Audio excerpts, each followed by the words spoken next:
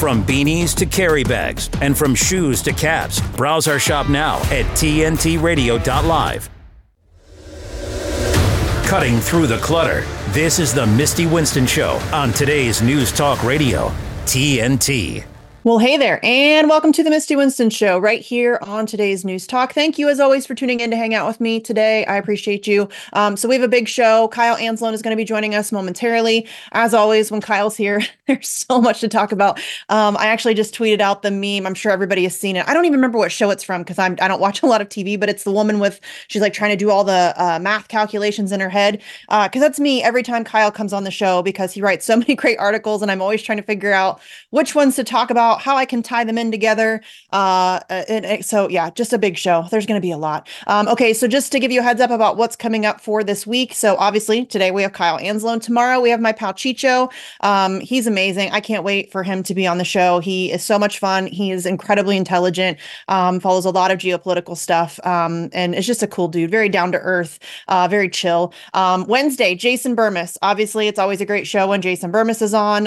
Thursday, we have the one and only Scott Horton, who is an incredible author and journalist and speaker and all of that stuff. He's one of those guests that I can literally just ask one question and then not talk for an hour, because I'm sure that'll be great for you guys too, because he just he knows his stuff. And then on Friday, my dear pal Kit Cabello from Hardlands Media will be on the show, and that's always a good time. So definitely don't miss a minute. 5 p.m. Eastern right here on TNT Radio. Okay, so a couple quick things I want to go over. There are a ton of Assange events coming up. Tons, y'all. There are tons and tons. Let me pull up. So first of all, if you are looking for Assange events at any point, at any time, throughout the year, anywhere across the globe, you need to go and follow my dear friend Alex Hills. She runs the page on Twitter called Candles for Assange. It's the number 4. I think she also does it on Facebook. I know at one time she was suspended on Facebook, which is ridiculous, but thanks, Mark Zuckerberg. But she's definitely on Twitter. I'm not on Facebook, so I don't know for sure if she's back on there, but definitely on Twitter at Candles for Assange. And there are numerous events coming up. Most of them are taking place on December 22nd. That's kind of been named a global day of action for Julian Assange, but there are some that are taking place on various different days around the 22nd, the 17th, the 19th, things like that. So a couple notable ones, there's going to be one in London on the 22nd from 6 p.m. to 7:30 at Belmarsh. That's a big one, obviously. That is where Julian Assange is being held, essentially in solitary confinement without charge. It's ridiculous. They are going to be doing lanterns for Assange. So if you're going to go, if you can bring a lantern with you, that would be much appreciated. That's kind of the gist of that one. Also, there's going to be one in Washington, D.C. This one's on Sunday, the 17th of December. This is from 4 to 5 p.m. at the White House. So they're going to meet on the corner of Pennsylvania and Lafayette.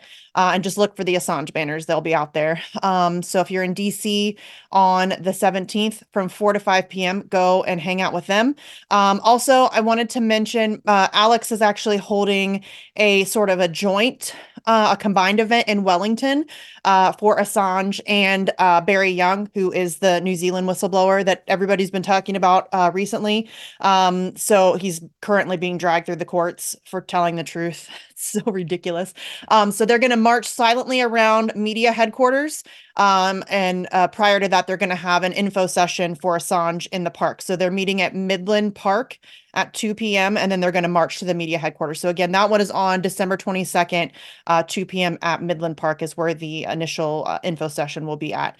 Also, they are going to be, oops, hold on, hit the wrong button. Hold, please. I have like 982 tabs open right now because Kyle's on the show. So there's always a lot of things to discuss. Also, my friend Halo in Tulsa, if you're in Tulsa, Oklahoma, they are a fantastic crew over there. They're having one on the 22nd of December on the corner of 71st and Riverside at dusk, just at dusk. There's no specified time, just when the sun goes down.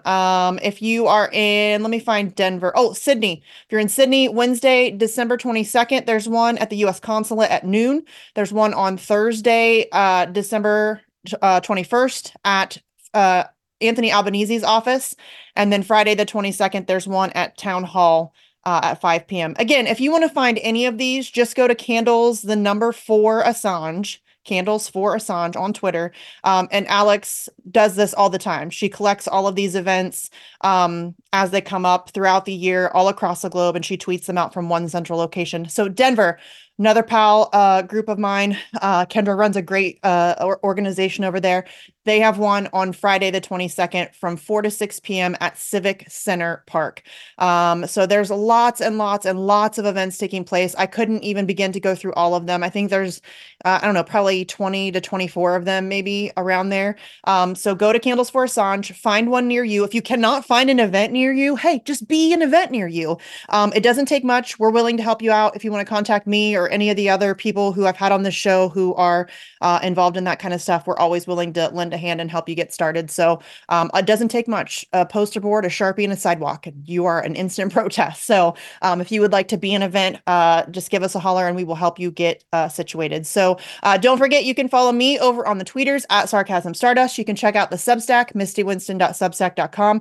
There's a write-up for the guest of the day every day so that you can find, follow, and support their work as well. And if you would like, you can shoot me an email, mistywinston@tntradio.live. If you have a guest idea, show idea, you want to rant about something, you have a question, whatever, hit me up. I will try to get back to you. And by the way, don't miss out on a thing. You can download the TNT Radio app from either the Apple App Store or Google Play. That's how I listen, is on the app. So you can easily listen live to us anywhere, anytime. It's available right now to download for free. And we will be keeping you up to speed right here on TNT Radio. The facts, no spin or agenda. Enough with the lies. We need the facts. This is today's News Talk Radio, TNT. All right, on Monday, Elon Musk's online platform X, it's Twitter, became the first tech company to face an official investigation under Europe's tough new regulations purported to protect people from toxic online content. And of course, the boogeyman, dangerous disinformation. So here with this story, joining me now is TNT Radio News producer Adam Clark, aka Ruckus. All right, Adam, we've been talking about Europe's shenanigans on this show for a while. So what's going on with Twitter here? It's no laughing matter, Misty. This is serious. This, dangerous, illegal content online. It's deadly. Toxic. So shout out real quick to the 112 million users, Twitter heads, or X, whatever, on the platform there out in Europe. They're finally going to get some answers, Misty, as to whether or not, thanks to this EU investigation, whether or not X failed to do enough to curb the spread of content that's illegal, such as hate speech or incitement of terrorism. So, yeah, we're going to get to the bottom of this. The European Commission announced on Monday that it's specifically investigating whether X's content moderation practices violate the EU's DSA, the Digital Services Act. In particular, the investigation is set to focus on whether X allowed content that is illegal under the DSA to be shared, quote, in the context of Hamas terrorist attacks against Israel, end quote. Oh, they're being very specific here, from what I gather. Under existing EU laws, illegal online content can include a number of categories. And probably too many to list here, but such as content that incites or otherwise contributes to terrorism. Illegal content under EU laws can also include hate speech and incitement to violence. The European Commission did not specify exactly what types of illegal content appeared on X following the Hamas attacks that might constitute illegal online content, but it is known that images of the attacks were captured and shared on the platform. Sounds good enough to me. The European Commission announced that its investigation will also delve into whether X's community notes feature has been an effective tool in combating information manipulation on the platform. That's right, information manipulation. I love this. Margaret Vestager, the executive vice president of the European Commission for a Europe Fit for the Digital Age, said the commission has enough evidence, quote, to formally open a proceeding against X, end quote. Okay. In April, the European Commission, named the X social media platform as one of 19, quote, very large online platforms, end quote, or VLOPs, VLOPs, that would need to comply with the new EU law, and compliance requirements went into effect in August. Ms. Vestager said, quote, the higher the risk large platforms pose to our society, the more specific the requirements of the Digital Services Act are. We take any breach of our rules very seriously. End quote. The investigation marks the first time the European Commission has initiated investigative proceedings under the DSA, which was enacted in October of 2022. Good old Commissioner Terry Breton said, quote, today's opening of formal proceedings against X makes it clear that with the DSA, the time of big online platforms behaving like they are too big to care has come to an end. We now have clear rules, ex-ante obligations, strong oversight, speedy enforcement, and deterrent sanctions, and we will make full use of our toolbox to protect our citizens and democracies, end quote. So there we have it. Misty, is this an effective tool, or is people like Terry Breton and what was her name, Vestager, effective tools? Just saying. What do you think? Yes, well played, sir. They are tools. I agree 100%. Listen, welcome to fascism, y'all. This is legit fascism. First of all, I love the fact that he says we now have clear rules. No, you don't. I've still yet to see anybody adequately define what disinformation actually is. Who gets to decide what is disinformation? What is there, like a board? I want to know the names of the people on that board. Who gets it? Because listen, if anything has showed us over the past 3 to 4 years is that disinformation is a load of crap. How many times did quote unquote authoritative sources give us information that 6 months later was proved to be incredibly false? Incredibly false. And you could argue knowingly false, I think, in many of those cases. So this is insanity. It is completely insane. I also love that at the end of this article, too, there's a quote from Mr. Breton. He says, quote, you can run, but you can't hide. Beyond voluntary commitments, fighting disinformation will be legal obligation under DSA. As of August 25th, our teams will be ready for enforcement. I mean, he sounds like a tool. This is, again, pure insanity. I have yet to see anybody give me legitimate, detailed explanation of how these sorts of things are defined, how these sorts of things are enforced, who gets to decide who is giving disinformation or false. And listen, we're talking about Elon Musk, who, by the way, is currently limiting visibility for certain posts. I have a friend of mine who is anti-Zionist Jewish woman who has had her one of her tweets has been limited on visibility because she was speaking about calling out Zionism, and she's been censored.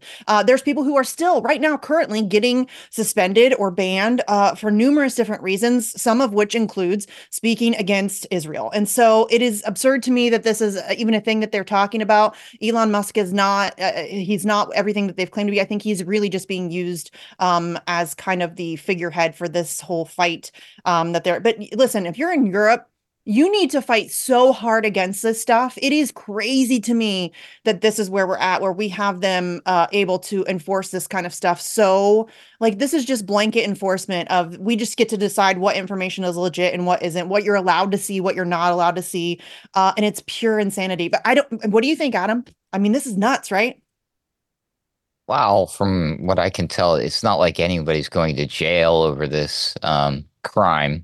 So that's one thing to keep in mind, that at the end of the day, after all of this investigation is opened up and it takes a long time, then they'll maybe charge him a hefty fine, right? Like up to 6% of its global revenues. 6%. I don't care who you are or how much you make, you can probably afford to have to cough up 6% and it's not going to kill you. So for as deadly and dangerous as what he's doing is, Misty, I find the punishment doesn't seem to fit the alleged crime. What do you think?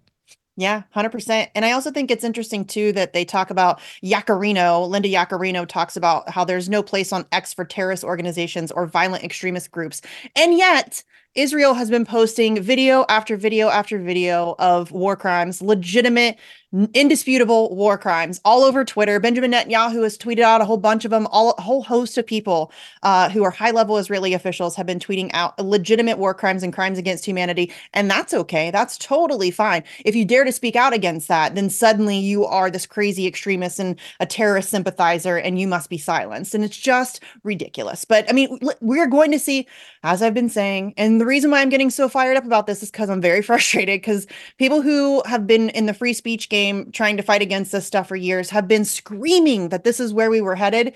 And here we are. And this doesn't stop here. I mean, as you said, he will likely just get a relatively insignificant fine and move about his business, but it doesn't stop here. This stuff's going to continue to get worse and worse. They're going to continue to build upon it.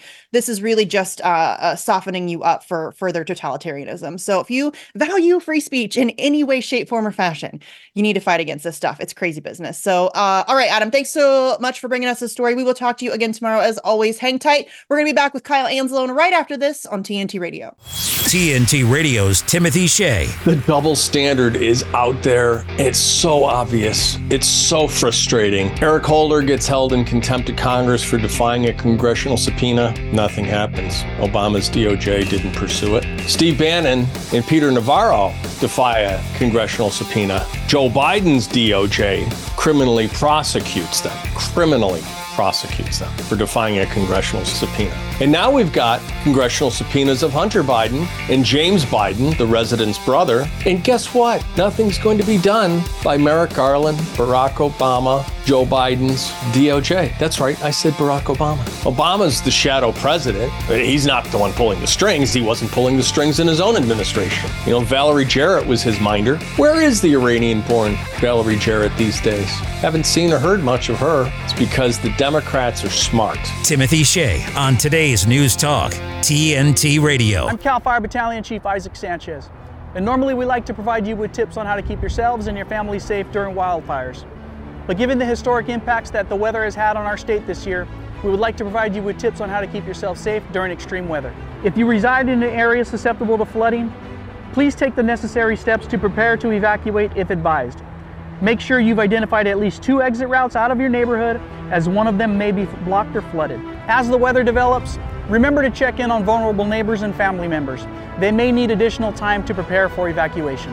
And just like during a wildfire, if you feel unsafe, please evacuate. You don't have to wait for the order to come. Keep an emergency go bag ready in case you need to evacuate. And always remember to plan for the safety of your pets as well. If you must leave, never drive around roadblocks. It can take as little as 12 inches of water to sweep your vehicle away. And always remember the mantra, turn around, don't drown. Be aware of first responders working in highly impacted areas, especially on the roads. For additional safety tips and updates on CAL FIRE activities, follow us on social media or visit fire.ca.gov.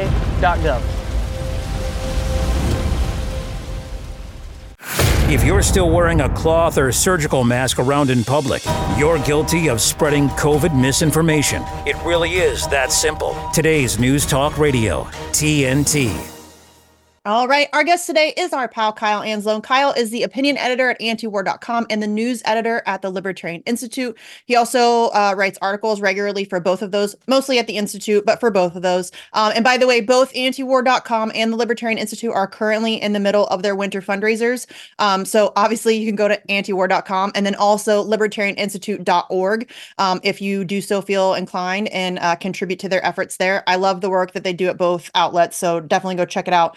And consider donating. And also, Kyle is the host of the show Conflicts of Interest, which you can find on all of the platforms, YouTube, all the podcast platforms, all that good stuff. Kyle, thanks so much for being here. Happy to be back on the show, Misty. Yeah, it's always good to talk to you, even though it's usually it's just bad news mostly. But there's a lot. So obviously, I want to talk a lot about Israel-Palestine. It's obviously the issue of the day. But there's quite a few things that I would like to update people on that are outside of that area. So let's start with a quick update on recent activity in South Korea. This is a subject that you and I discuss on the show pretty regularly. And recently, a U.S. nuclear sub arrived in South Korea. What could possibly go wrong? So tell us what's going on here and what's the potential implication.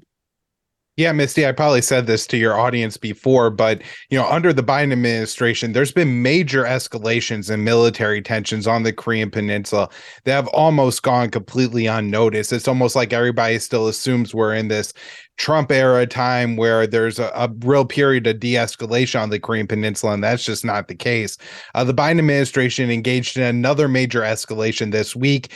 They had the USS Missouri, which is a Virginia-class nuclear-powered attack submarine make a port call in South Korea. There's a couple of reasons why this is so provocative. Of course, if the U.S. was going to carry out any kind of preemptive attack on North Korea, it seems likely that nuclear submarines would be involved in those attacks.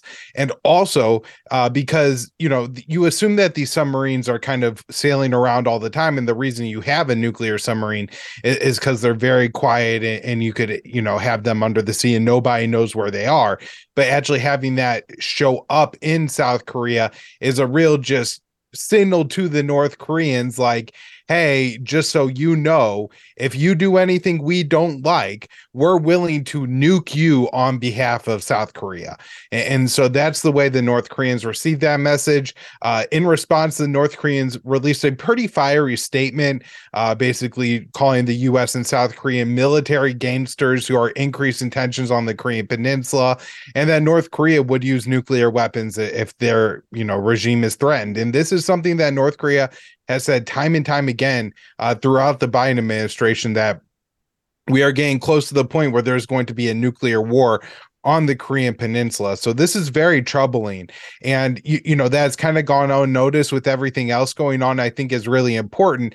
And I also feel like, Misty, there's been a real change in rhetoric from the North Korean side, compared to how it's been under particularly the administration of Kim Jong-un in North Korea, where before it was a little less fiery, where now it seems that they are really, trying to raise the alert that, they feel like the U.S. and South Korea are preparing for a regime change operation and that they will take action if needed. Yeah, and it's so a little bit of why this is so troubling to me is that it's not getting talked about at all, really, Kyle. I mean, I have not heard anybody, other than a couple of people, yourself and some others in independent media, nobody's talking about this. And of course, there's a lot of things going on geopolitically. There's a situation in Russia, Ukraine. Now we have this unbelievably dangerous conflict happening in the Middle East. Taiwan's always been kind of on the back burner. But I think that this one, and especially as you mentioned, the clear escalations that have been happening that you and I have covered on the show numerous times under the Biden administration is so I think that people really need to be paying more attention to this particular potential conflict, because this one I think could they're all bad obviously, but this one I think is just, as you said, just increasing escalations. It's just really troubling. Okay, so let's move now to Guyana, because my news producer and I covered the recent tensions there with Venezuela, but it looks like, Kyle, you might actually have good news for us on this one, right? Yeah, so there were some talks between Venezuela and Guyana, actually involving the leadership, like the actual leaders of both countries, Maduro, the president of Venezuela, and Ali, who I believe his title is president, but the leader of Guyana. And they met in St. Vincent and Grenada in talks that were really prompted by Brazil. So give Lula da Silva a real hand on this one. Although I think in total, there's a couple other Latin American organizations that have really been pushing for these talks to happen. And so Ali's statements at the talks were not quite as positive as Maduro. He says, we're going to defend our territory. And by the way, the talks are over this disputed region of Guyana that is currently, drawn within the borders of Guyana. The history goes back hundreds of years is a relation, a legacy of colonialism, that there's a dispute over this territory, which I think is kind of very sparsely habited. I think only like 10% or so of Guyana's population, maybe 15%, lives in that territory. But in recent years, there's been a lot of offshore oil discoveries in that area. And one of the things that's been going on is that the agreement that was in place is basically that until Venezuela and Guyana settle the situation over what happens in this region, which hasn't been settled, neither country would tap the offshore oil resources, but ExxonMobil, in coordination with Guyana, has been doing that, and they actually have plans to increase that quite a bit. I think they want to export get 1.2 million barrels per oil a day out of the ground in Guyana by 2028. That's currently at 400,000 barrels per oil a day. And by the way, we're going to have tomorrow on antiwar.com, there'll be a brand new article out by Ted Snyder that you can read with a little bit more detail about the history here, if anybody wants that. said. So, there's a dispute over this region, particularly the offshore oil rights. And Maduro says that the talks went well, and the two leaders did sign an agreement at the talks that said that they will not use military, that they will not use threats to resolve this, and that there's going to be more rounds of talks upcoming in Brazil. I think is planning to hold the next round of talks. Now, the threat here, Misty, is that the U.S. is looking at giving support to Guyana. And so, look, if the situation calls for each side to make concessions to come to some sort of agreement, the U.S. backing this small South American country, and, with the power imbalance between the U.S. military and the Venezuelan military, I think it's going to, make Guyana seem that they could take a very hardline position here. And so I'm not sure if the negotiations will end up working out, but the fact that the two leaders have vowed to go down the diplomat path is a very good sign to start off here, and just shows what could happen when the U.S. doesn't feel like they have to resolve every problem in the world. Right. And yes, I am always a big fan of seeing anybody attempting diplomacy, but you're right. And that's what Adam and I discussed when we covered this. I think it was maybe last week. I don't remember. But the United States is very clearly trying to get involved here. And we know that they have been attempting to kind of bully Venezuela for a long time now. So it's very likely that they're going to attempt to get involved here. Hopefully Guyana doesn't allow that to influence their decision or these attempts at diplomacy, but we'll see. I mean, it is good news though. I'll take it. I will take it. A little bit of good news. I will take it. So we'll definitely keep an eye on it. But at least at the very least, they are attempting, diplomatic talks, and kudos to, Lula and anybody else who is attempting to mediate this sort of situation, because it is really tense right now. But it does look as if they are at least attempting those diplomatic talks. So, okay, let's take a quick break and get headlines. We're going to be back here on TNT Radio. What do they want? Exciting news. Brace yourself. TNT Radio News. For TNT Radio News, this is James O'Neill. Young members of the U.S. Army are throwing a TikTok mutiny to complain about bad food being pushed to stay in shape, their freedoms being suppressed, and more. A Waffle House customer in Birmingham, Alabama, shot and killed a man Sunday morning who was allegedly threatening to shoot patrons in the restaurant. Young members of the U.S. Army are throwing a TikTok mutiny to complain about bad food being pushed to stay in shape, their freedoms being suppressed, and more. Globalist agendas, democratic rights at risk, corruption, propaganda. It never stops. For the news and views silenced by the mainstream media, by government and corporations, vote 1. TNT Radio. Free speech always has a home here. Stay up to date with the latest live news and current affairs, delivered by our lineup of expert commentators and hosts. Listen to TNT Radio anywhere you go. Ask Alexa or Google to play TNT Radio, or download the TNT Radio app for free from the App Store or Google Play. Today's News Talk. This is TNT Radio. All right. First of all, TikTok Mutiny made me giggle a little bit, and I think that would be an excellent band name. That's fantastic. All right. We're here with Kyle Anzalone. We're just talking about all of the excellent articles that he has been writing for the past couple of weeks on geopolitical stuff. We're going to jump into what's happening in Ukraine. Obviously, that situation has largely fallen off the radar in terms of mainstream media coverage. There's a little bit here and there, and U.S. support is certainly waning. We've seen that happening for some time now, and that's definitely caused some conflict in Congress, as they're obviously attempting to pass a budget. There's a lot of push and pull going back between the various groups. And there's an article out at The Hill today that you actually sent me that discusses just that. And the White House will deplete Ukraine funds after next weapons package. And this I find to be super interesting. John Kirby came out and said that, quote, when that is done, we'll have no more replenishment authority available to us, end quote, talking about the approval of one more weapons package for Ukraine this year, saying that will exhaust the funds for arming Ukraine. Now, to me, I think that that's a good thing. I think we've done far too much damage in Ukraine. But tell us what's going on here. Yeah. So as you said, John Kirby made this statement today. The White House has been depleting its funds for some time over the course of the past 2 or 3 months, Misty. The only funds the White House has had to arm Ukraine has just been the Pentagon accounting error what they call an accounting error, which freed up, I think, like $6 billion in presidential drawdown authority funds. And they've been really milking that for the past few months. And the White House has talked about, it seems like over December, maybe they've slowed down the pace of the arms shipments to Ukraine to stretch that out. Apparently, that is being felt on the battlefield in Ukraine. We had a Ukrainian military commander tell Reuters today that it's causing the Ukrainians to reassess their battle plans and to begin looking at taking more defensive positions. However, I do think that another Ukraine aid package will ultimately get passed. I think the Republicans are holding out, looking for concessions on the immigration issue, which the Biden administration is probably in the end going to be willing to make. And there's a lot of signs and signals around that. And I will put one asterisk on the fact that they're saying that this will be the last weapons package that they have funding for. Congress just passed the National Defense Authorization Act, and that is on President Biden's desk. That doesn't have a significant amount of Ukraine aid funding in it, but there is apparently $300 million.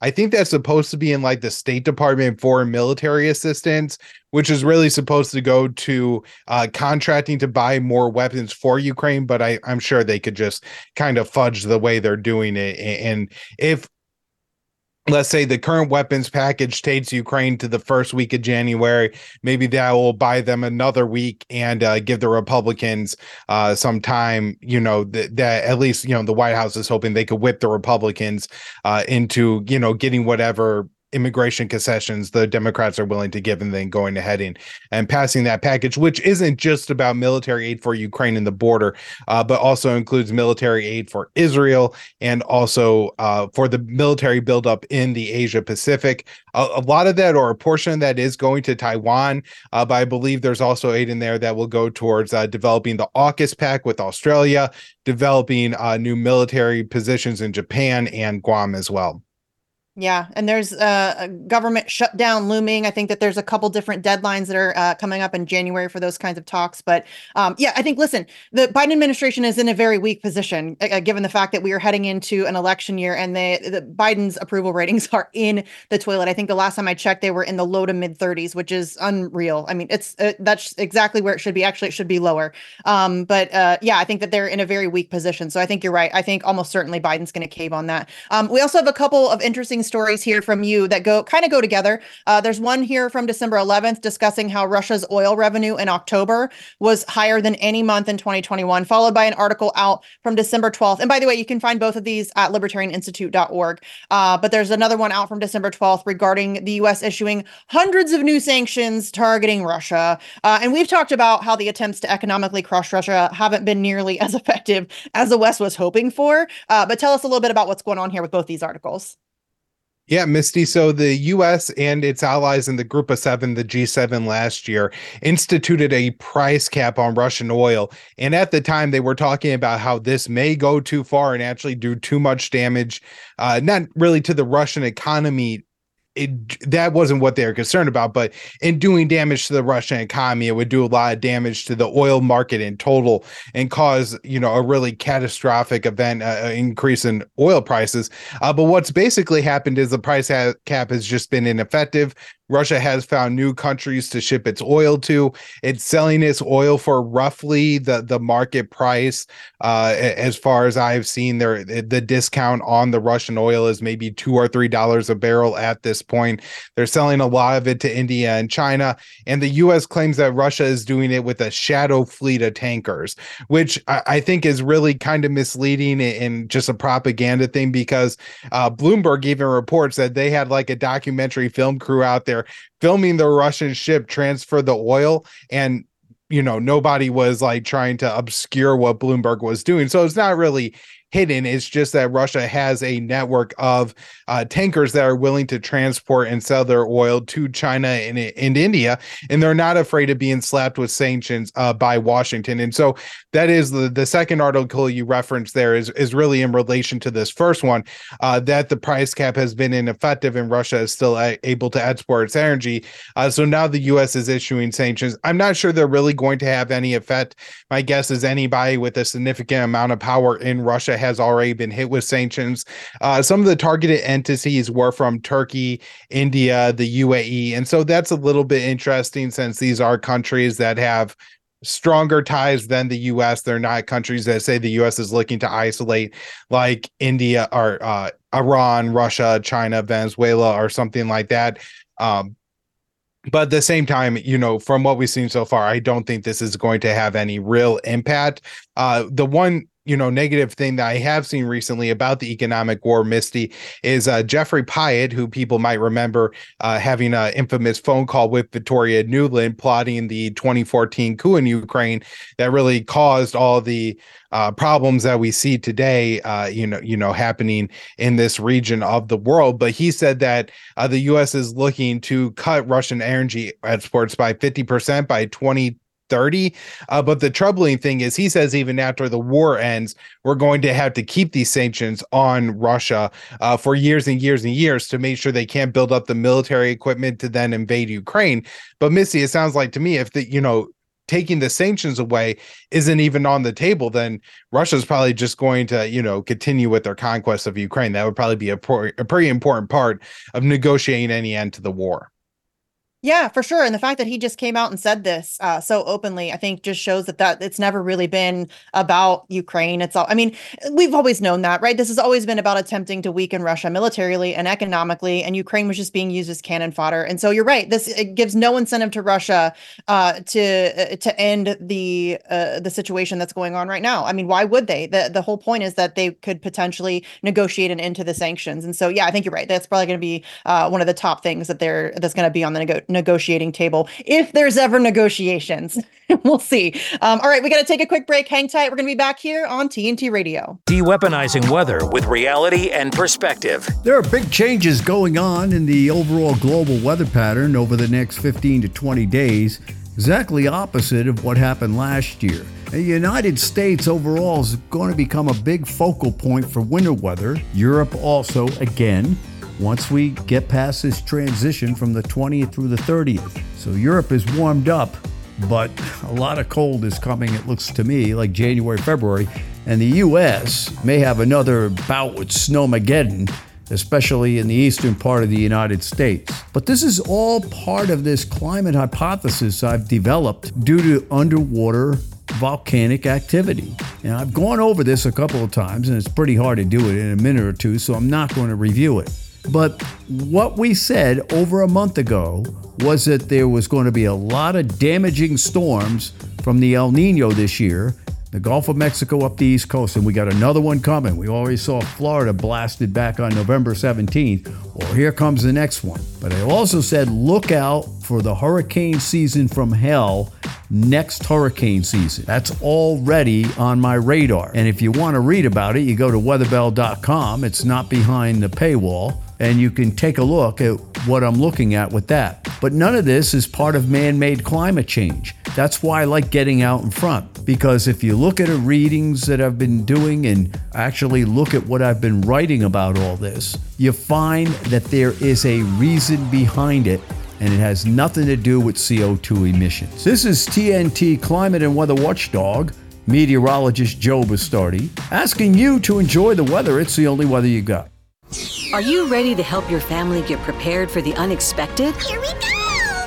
Ladybug and Cat Noir know how important it is to be ready, because you never know when Hawkmoth is going to strike or a disaster will hit.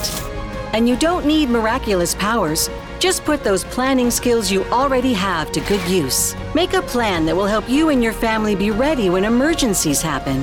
Ready Kids can help. Get started at ready.gov/kids. Cutting through the clutter, this is the Misty Winston Show on today's News Talk Radio, TNT. All right, we are here with Kyle Anzalone. And now let's jump into Israel-Palestine. There's obviously so much to discuss. So let's just dive in. We'll see how much we can get through. So let's first start with a new report out from Human Rights Watch, which says that Israel is using starvation as a weapon of war. Now, listen, this is not a new strategy for Israel. They very famously did research on the minimum caloric intake that was necessary to sustain life. They called it putting Gaza on a diet. And then they would only allow truckloads with that amount of food into Gaza every single day. So this new report out from Human Rights Watch, what do you make of this, Kyle? It seems to me as if it doesn't matter. Israel can commit as many war crimes as they want, as many crimes against humanity as they want. It doesn't seem like anybody's really interested in accountability or pushback here. I think this is really good evidence, Misty, that what Israel is trying to do here is just conduct a genocide in Gaza. You know, killing a lot of civilians with weapons is absolutely brutal and awful. But if you're talking about actually decimating a population of 2 million people, using munitions to do that is actually probably very complicated and difficult, where what you could do to kill large people in a small amount of time is don't give them food and don't give them medical care, don't give them water, and don't give them sanitation, right? So you're not eating meals every day. I think I read from some World Food Program reports of, talking with people in Gaza that one official estimates that Gazan people are only 9 out of 10 Gazan people are not eating meals every day. So they're skipping meals. 50% of households are saying that they are in a moderate need of food. And so, that probably means that most parents aren't eating meals every day. Maybe children are getting one meal a day. And I think like 34% are in severe need of food, which means they don't have access to food. People are on the streets begging. They're eating bread made with non-potable water. It's a really, really desperate situation for a lot of people in Gaza. And what this Human Rights Watch report just does is details that this is intentional. They had the statements from the Israeli officials saying so. They have the actual policy on the ground, how it's played out.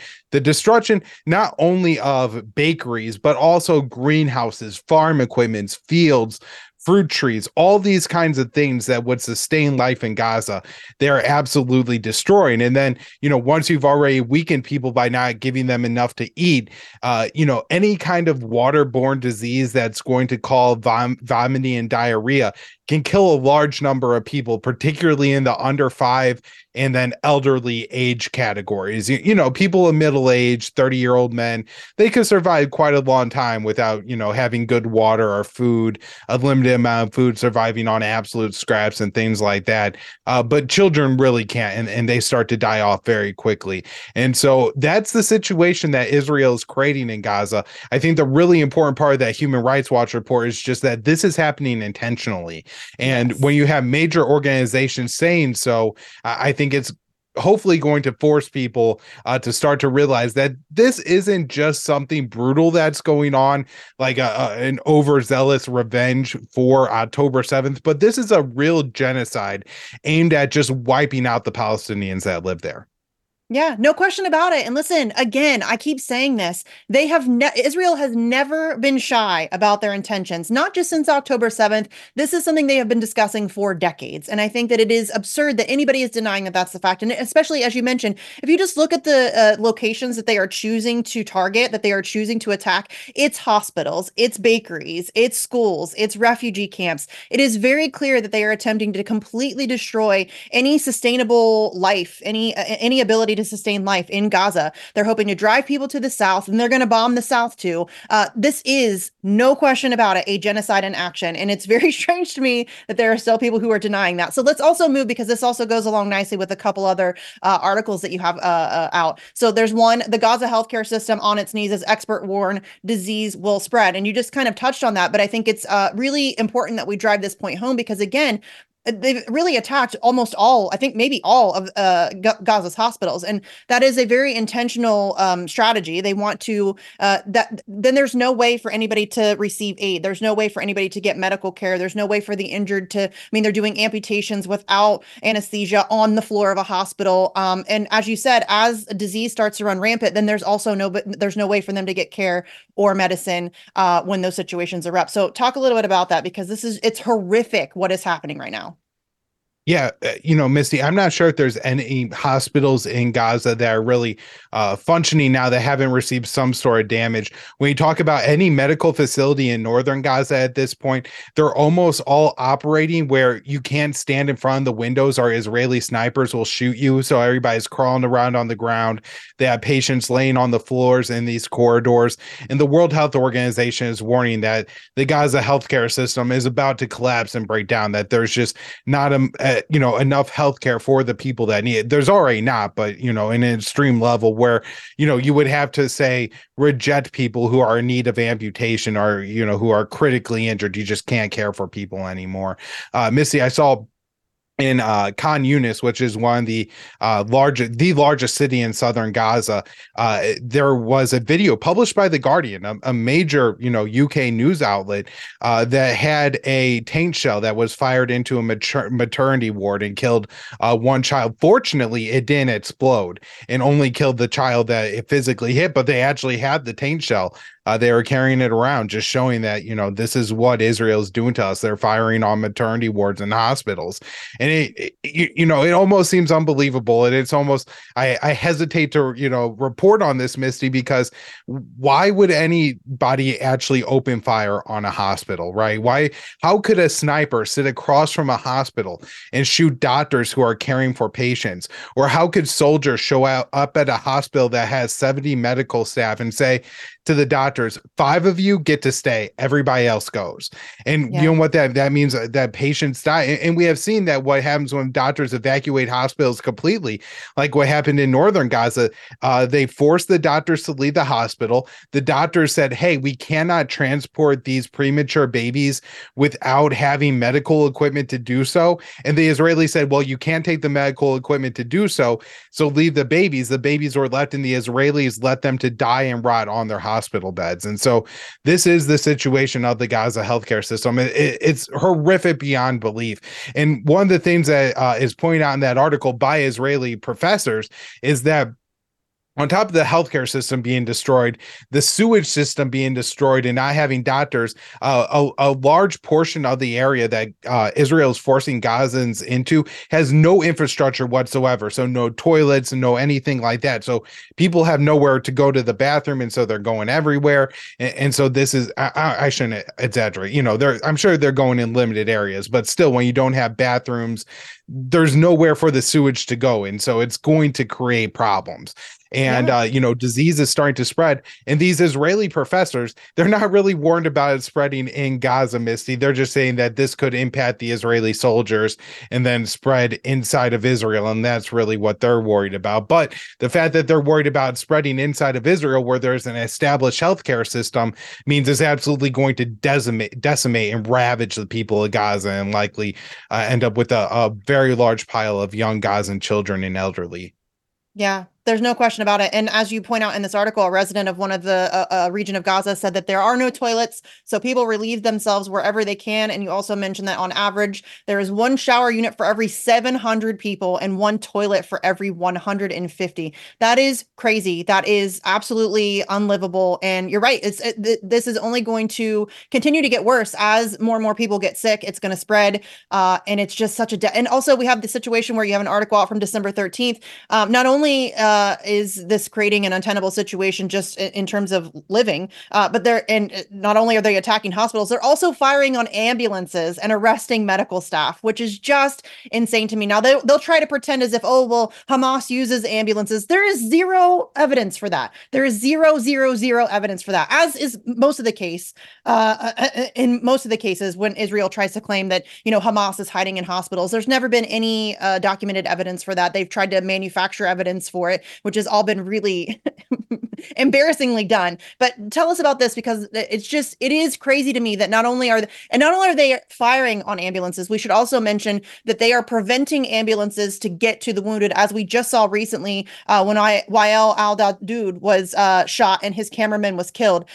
Israel prevented the ambulance from getting to his cameraman, and he ended up dying after bleeding out on the floor for hours. But yeah, they're also firing on these ambulances. So what's going on with that? Yeah, and Misty, I should just say that number of 150 bathrooms for every 1 person, that was for UN shelters when there was about 900,000 Palestinians at UN shelters. I believe I've seen that number is now up to 1.2 million. And that was a week ago. And so, somebody who's better at math could figure out on the spot real here what that means for the number of bathrooms per people. But it's absolutely abysmal. And I'm sure there's been destruction of UN facilities since then as well. And, when you're having overuse of facilities, they stop working and shut down. And so, the situation is only going to compound and get worse. But yeah, as far as the ambulance being attacked, one of the important things here, Misty, is that this ambulance was an international aid coalition ambulance. It's the World Health Organization, the World Food Program, and these different, kind of little UN NGOs that exist that were trying to reach a hospital in northern Gaza to bring patients to southern Gaza. And on the way north at the checkpoint, they force everybody to get out of the ambulance. A lot of these searches are humiliating. They strip people down. They force you to kneel at gunpoint in front of the Israeli soldiers. They take you away, but eventually they do allow them to pass and proceed north. They say that the situation at the hospitals in northern Gaza are absolutely atrocious. Like I said, people crawling around because of sniper fire, an insufficient amount of not only medical resources, but medical staff, completely relying on volunteers other than the doctors at some of these medical facilities. And then they say after they got the patients at this hospital in northern Gaza, you would think that they would just let them take everything to southern Gaza at that point. You've already harassed all these international aid workers, but the harassment on the way back south was actually worse, Misty. Well, I should add, on the way north, they actually did fire on the ambulance convoy. They damaged one of the ambulances and some medical supplies in the truck. But then on the way back south, they actually detained some of these medical staff so long that they decided that they had to continue on the convoy without them. A patient died, from his injuries. Who knows if he would have survived them anyways, but certainly without the additional harassment and delays, he would have had a better chance of living. And so this is, just to show the cruelty of the Israeli soldiers in Gaza. Yeah, it's horrific. And it is, again, it seems like there's nobody cares about accountability or the fact that this is a literal genocide. There's no question about it taking place on the world stage in broad daylight. And obviously there are millions of people in the street protesting against it, but really the only people with any level of power who are doing anything about it, strangely enough, is Yemen, which, Yemen's been dealing with its own stuff for a very long time. But let's switch to that a little bit. Unfortunately, we're running out of time. I wanted to get to both Lemon and Lebanon. Lemon and Lebanon. Jeez Louise. Yemen and Lebanon. That's hilarious. But let's talk about the Houthis, the Red Sea. This is an incredible situation. Yemen is really causing some issues here for Israel, costing them billions of dollars. But this also, I think, really could lead to danger of obvious escalation. So talk a little bit about what's going on here. Yeah, Misty. So the most important thing you used to point out there is you're saying this is done by Yemen, when if you read anything in the mainstream media, they'll say the Houthi rebels, when in reality, the Houthis are the group that govern 80% of the Yemeni population. Not the majority of the country. Most of the country is desert, sparsely populated, but most of the people in Yemen live in Houthi-held territory. They control the capital city, and they have for 8 years now. And so, they are the government of Yemen. They're not just some rebel group. And what they have done is they have started basically attacking. I'm not sure, they say every tanker or cargo ship they're attacking has some ties to Israel. Some of them seem pretty loose to me, Misty, but overall they're just attacking ships. And this is essentially, shutting down the Suez Canal. Everybody now, the 4 largest shipping companies in the world, I believe, have started sending all their shipments around Africa, going the long way around. So this is going to add a lot of time, a lot of money. I think the U.S. is ramping up to carry out some pretty major strikes in Yemen. They moved the USS Eisenhower, an aircraft carrier, out of the Persian Gulf and into, I think it's in the Gulf of Aden now. So that is, if you look at the Arabian Peninsula, it's off the southwestern kind of portion there, north of Somalia. And I'm guessing that's going to mean they're going to be carrying out some strikes against the Houthi pretty soon. The big problem here is, Misty, is, in Yemen, there's been an ongoing war since 2015. And the Houthis have really defeated the Saudis and the Americans and the Emiratis in that war. And it's been in a period of a ceasefire for a couple of years. And, the people of Gaza are in a bad situation. The people of Yemen have been in a bad situation for a very long time as well. And things have finally started to get better as this ceasefire has loosely held over the past 18 months, I think now. But the problem is, Misty, is that the U.S. starts carrying out strikes against the Houthis. They might hit Saudi Arabia or something like that to strike back at the United States, and we could really see the ceasefire break down and war return to Yemen. So this is a really terrible situation, but it's very important to note that the reason the Houthi are doing this is because of what's happening in Israel, and they say they'll stop once Israel stops what they're doing in Gaza. Yeah. And I mean, it's amazing to watch. It's amazing to see Yemen, as you mentioned, they've been going through a really difficult time for, really a decade plus. Really for a very long time, but it's been especially bad for about a decade or so. And so the idea that they are taking such a dramatic stand here is impressive. But as I mentioned, that it really does, there's a real potential for extreme escalation based on this, because Israel's not happy about having to go all the way around Africa for these trade routes. So definitely something to keep an eye on. Now, I wish we had time to get to Lebanon. I'll have to have you back so that we can get into that a little bit, because that's also a very interesting kind of periphery situation that's going on. But tell everybody where they can find you. Yeah, so I publish most of my work at the Libertarian Institute, but I also write for antiwar.com. I'm the opinion editor at antiwar.com, so check out the viewpoints and the spotlight article. That's why I curate and work on there every day. At the Institute, I'm the news editor, so I put out the show Conflicts of Interest, write some news pieces and the daily news roundup. And then I'm actually going to be on Charlie Robinson's show on TNT Radio tomorrow, 2 o'clock. So nice. Yeah, I love Charlie. He's one of my show. favorite people. I love Charlie. Well, thanks for coming on the show. We will get you scheduled to come back on very soon. I appreciate you taking the time. I'll be back tomorrow with another show for you. As Julian Assange says, learn, challenge, act now, and don't go anywhere. Timothy Shays after this on TNT Radio.